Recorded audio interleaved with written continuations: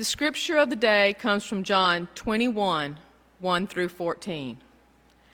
After these things, Jesus showed himself again to the disciples by the Sea of Tiberias, and he showed himself in this way.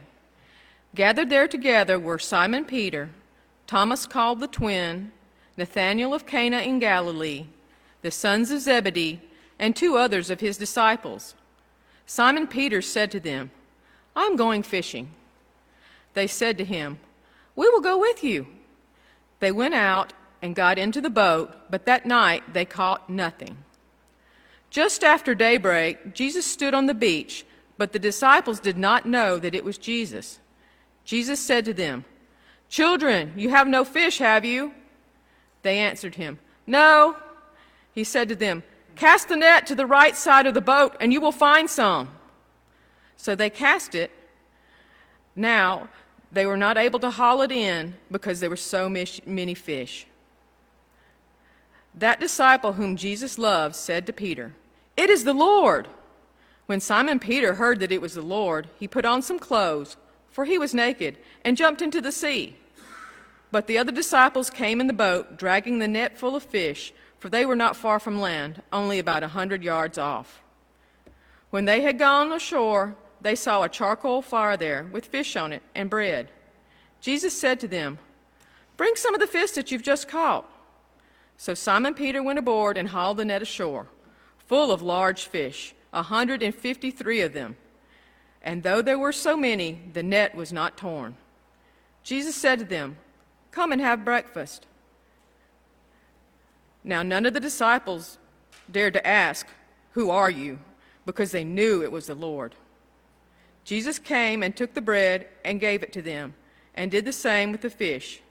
This was now the 3rd time that Jesus had appeared to the disciples after he was raised from the dead. The word of God for the people of God. Thanks be to God.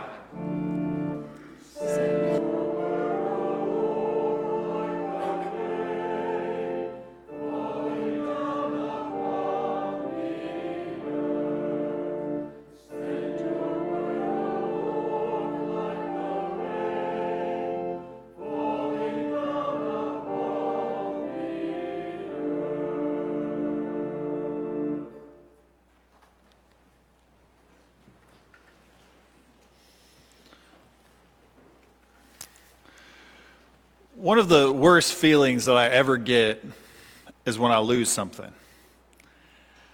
And I lose stuff all the time.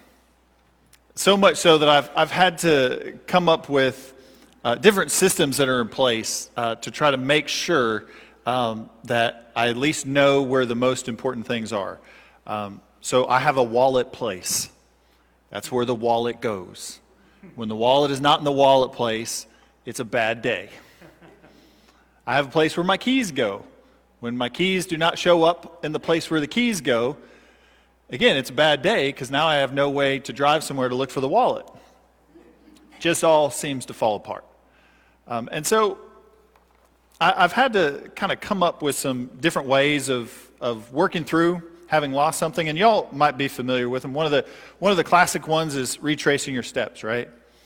You have to kind of go through your routine or your day, kind of walk through the different spaces that you've walked, go along the same routes. And y'all, I have found my stuff in some weird places where I had no idea what was going on in my mind at the time. I lost my wallet at one point for 2 weeks. Couldn't find it anywhere. So finally one day when I was walking through the living room, went to go put the vacuum away, my wallet was wedged in the top of the handle of the vacuum cleaner. I still think this was not my fault. But nobody else claims responsibility yet. Now, there's other times where I recognize that I get kind of lost in my thoughts. I think that I'm going to put somewhere where I'm going to remember it. So I have to anticipate knowing that I'm going to forget something. I have to realize that my past and my future are in 2 very different places. Who I am right now has to be smarter than who I'm going to be in the future. So I do things like when I have to remember to take a particular piece of equipment to drill, or I have to remember to take a particular book to Bible study, I have to put it in the way of where I know I'm going to have to go to make sure that I don't forget it. So the other morning I was tearing the house apart. It was about 5:30 in the morning. I was running late for a 6 a.m. Bible study. Couldn't find the book that I had for the Bible study. Ended up buying it on Kindle just really quick so that I could read a little bit of, make sure I had everything. And then I made it out to the car, and the book was sitting in the driver's seat. Knowing that I would forget it, knowing I wouldn't remember where I put it, but just right there waiting for me. And even later on in the week, I had to do a hospital visit, and I went to the doors of the hospital here at Shelby and remembered that, got to have a mask in order to go in the hospital. And I forgot my mask. Had no idea. So I went back out to the car. I was going to drive back over here to the church. And I said to myself before I started driving, I wonder if my past self thought about this. Where would the past Arthur have put a mask anticipating I would have forgot it? I said, I would probably have put it in the glove compartment. And I opened up the glove compartment, and y'all, my past self was looking out for me. I had a brand new pack of masks sitting there right on top of my car registration, knowing that I was going to need it when I forgot my mask next time I went to the hospital. I hate losing stuff, and I generally think I'm a fairly organized person, but I've had to become more organized with my systems because I realize that I have a lot of blind spots, and my mind wanders, and I have a lot of different things that pull on my attention, and I'm just going to go through the day, and I know I'm going to forget things, so the more organized I can be, maybe I can anticipate some of those ways that I'm going to forget things. But no matter how hard I work, no matter what systems I put in place, I'm always just going to find myself tearing the house apart, looking for something that's probably sitting out in the open, just waiting for me to run into it. Now, in our scripture reading this morning, we come to a story about the disciples that have lost something. But they haven't lost their keys, they haven't lost their wallet, they haven't lost something that you can grab a hold of or that you could touch or stick in your back pocket or leave in a glove compartment. They've lost their direction a little bit. They seem to have lost their purpose in a small little way as well. Because you see, this last chapter of the Gospel of John is so very different from the chapter that goes before it. And most scholars agree that this very last chapter of the Gospel of John was written after everything else. So there is not a manuscript of the Gospel of John that is missing chapter 21. Even the earliest manuscripts we have of the Gospel of John has chapter 21, but it's generally thought to be written maybe in a little bit of a newer ink than the rest of it, right? It's a little bit later. It has a little bit of an effort to sort of tie up some loose ends, if you will. If you read the very last paragraph of chapter 20, you feel that the author of the Gospel of John kind of wrapped it up pretty good. But then there's this new appearance of Jesus. The very last verse of chapter 14 that we read today said, this is the third appearance that Jesus makes to the disciples. And you heard about the first two last week as Jesus appeared to the disciples in the upper room. And if you imagine what that moment was like, the elation, the excitement, maybe the sense of victory, the just overwhelming sense of awe that comes up with the disciples realizing that Jesus has gone and done exactly what Jesus said he was going to do. That the risen Lord that they had heard rumors about from the women that went to the tomb, they now all of a sudden experience Jesus arriving in their midst, and seeing is believing. So much so that the people that weren't in the room the first time, Jesus says, that's cool, I'll come back later as well. And Thomas, who wasn't so sure about what the other disciples were saying, had a chance to see and believe as well. Now, you imagine what sort of motivation or what sort of excitement or what sort of stirring of emotion would have sort of compelled the disciples to move out from that upper room. You get a sense, if they had just ended the stories there, that the disciples would have gone out with power and with excitement, and they would have gone and spread the gospel and spread the story and sort of fulfilled that great commission that Jesus calls us to spread the gospel to the ends of the earth. But instead, we get to chapter 21, and they went home. There's a lot of different ways to read the words of chapter 21, but I tend to read it with a little bit of heaviness, a little bit of disorientation. The disciples seem to have lost some purpose or some identity. That even if they experience Jesus coming back and revealing himself in the upper room, now, sometime later, over 100 miles away, in the northern part of the country, they've gone back home. And Peter tells the other disciples, I'm going fishing. And it's a statement, again, that you can take a lot of different ways, but I seem to take it with a little bit of hesitation, almost a sense of boredom, really. I don't know what else to do. So I'm going to go back to what I do best. I'm going to go fishing. And you wonder what's going on with Peter. Is he working through where even is his place in this kingdom? Is he even really a disciple anymore in the light of denying Christ 3 times? Where does Peter fit in after the resurrection? He goes fishing. He goes back home and he picks up those very same nets that he had to put down when Jesus first called him. But if any of y'all have ever had a sense kind of like you lost your wallet or your keys, you can sort of lose control of your life sometimes as well, and you lose your purpose, you lose your identity, and sometimes events in your life, maybe a bad day kind of continues and begins to unravel. Even small little things can all of a sudden kind of make us lose control of our day. We can lose our hope. We can have a sick child and a sick dog at the same time and be losing our minds. We can lose so much so quickly. And so Peter and the disciples go out and they go fishing, but they're not even good at that anymore either. They don't catch a single fish all night long. And then some nosy guy on the beach starts rubbing it in.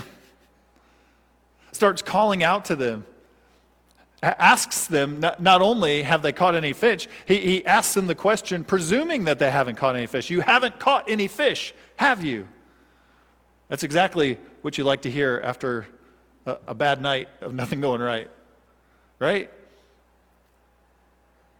What are they looking for in those nets they have yet to find? So Jesus simply tells them, why don't you just throw them on the other side of the boat? See how that works. And it almost feels like they've exhausted every other option. They've reached the end of every other idea, so why not listen to the crazy guy on the beach and just throw the nets out one more time? At least they'll rinse them off before we have to put them away, right? But all of a sudden, the swelling weight of those ropes pulling back on their hands as they go to pull them back up makes them realize that their day has gone from terrible and empty and lost to abundant and found. Because not only have they found the fish, but in that moment, one of the disciples cries out, "It is the Lord." That's not really ever really been about the fish. It's been about what they've been missing, and all of a sudden what they've been missing and what they've really been fishing for and what they lost is right there on the beach waiting for them. And Peter just loses his mind so much, he puts his clothes on to jump into the lake, to get as fast as he can to the shore. And recognizing that when we get lost, we're not the ones that have to find ourselves. In fact, God has already found us. And God finds us in a way that we will not first recognize. Jesus seems to have been known to the women that came to the tomb in the Gospel of John. Jesus seems to be known to the disciples in the upper room. Maybe he had to prove himself a little bit to show them the scars and things like that. But this time they don't recognize Jesus, but they know that it's Jesus. They know by the stirring in their hearts. They know from the sense that comes when all of a sudden things go from empty to abundant, that God is working that space. And so something changes in that moment, and they know that God is with them. All of a sudden, everything else fades away. Everything that was lost is now found, and they make it to that beach as quickly as they possibly can. To be present with a God who anticipated exactly where they'd be. One chapter before, Jesus shows up in Jerusalem. This time, Jesus goes over 100 miles away and shows up on the beach where they go to hide. There's not any length, any depth that we can go that Jesus will not meet us right there and call us found. And so it's so interesting how seeing goes from believing in chapter 20 to chapter 21, now believing is experiencing. They can't believe their own eyes, and so they believe by swimming. They believe by fishing. They believe by listening. They believe by going to that beach and being with Jesus and being fed by him, experiencing the risen God. Because the truth of the matter is that's the gospel where we find ourselves. We're going to go outside of these doors and we're going to run into Jesus, and we're not going to recognize Jesus from the paintings that are in our Sunday school rooms. We're going to recognize Jesus by the way all of a sudden we feel found again. All of a sudden something goes from empty to abundant. All of a sudden Jesus calls us by name and shows up right in the middle of the shore where we went to go hide from everything else. And Jesus shows up to feed them a meal. They go from empty nets to full nets. They go from empty stomachs to full stomachs. But all those just of an expression to realize that they live in the fullness of the kingdom of God. And from chapter 21, the disciples live in the time that we live in. And they become transformed enough to go and to build a church and to spread a word and a faith that transforms not only their lives, that takes them further from home than they've ever been before, but transforms the world. And that's where we find ourselves today. Rising up of the many places to where we feel like we may have been lost, or we may have lost a sense of our identity, or we may have lost our sense of control over life, or lost any number of relationships or moments that things just got out of control, that we find out in a moment that God is still with us in those spaces and calls us found. And so we have a chance today. The same as those disciples gathered on that beach and ate the bread that Jesus gave them and the fish that he had already begun preparing before he even called out to them. So we gather around a table and remember everything that Christ gave for us, that we might be filled with the very life of God, that we may sense and experience that we are found, and we're ready to share that story and that grace and that life with the world. Amen and amen.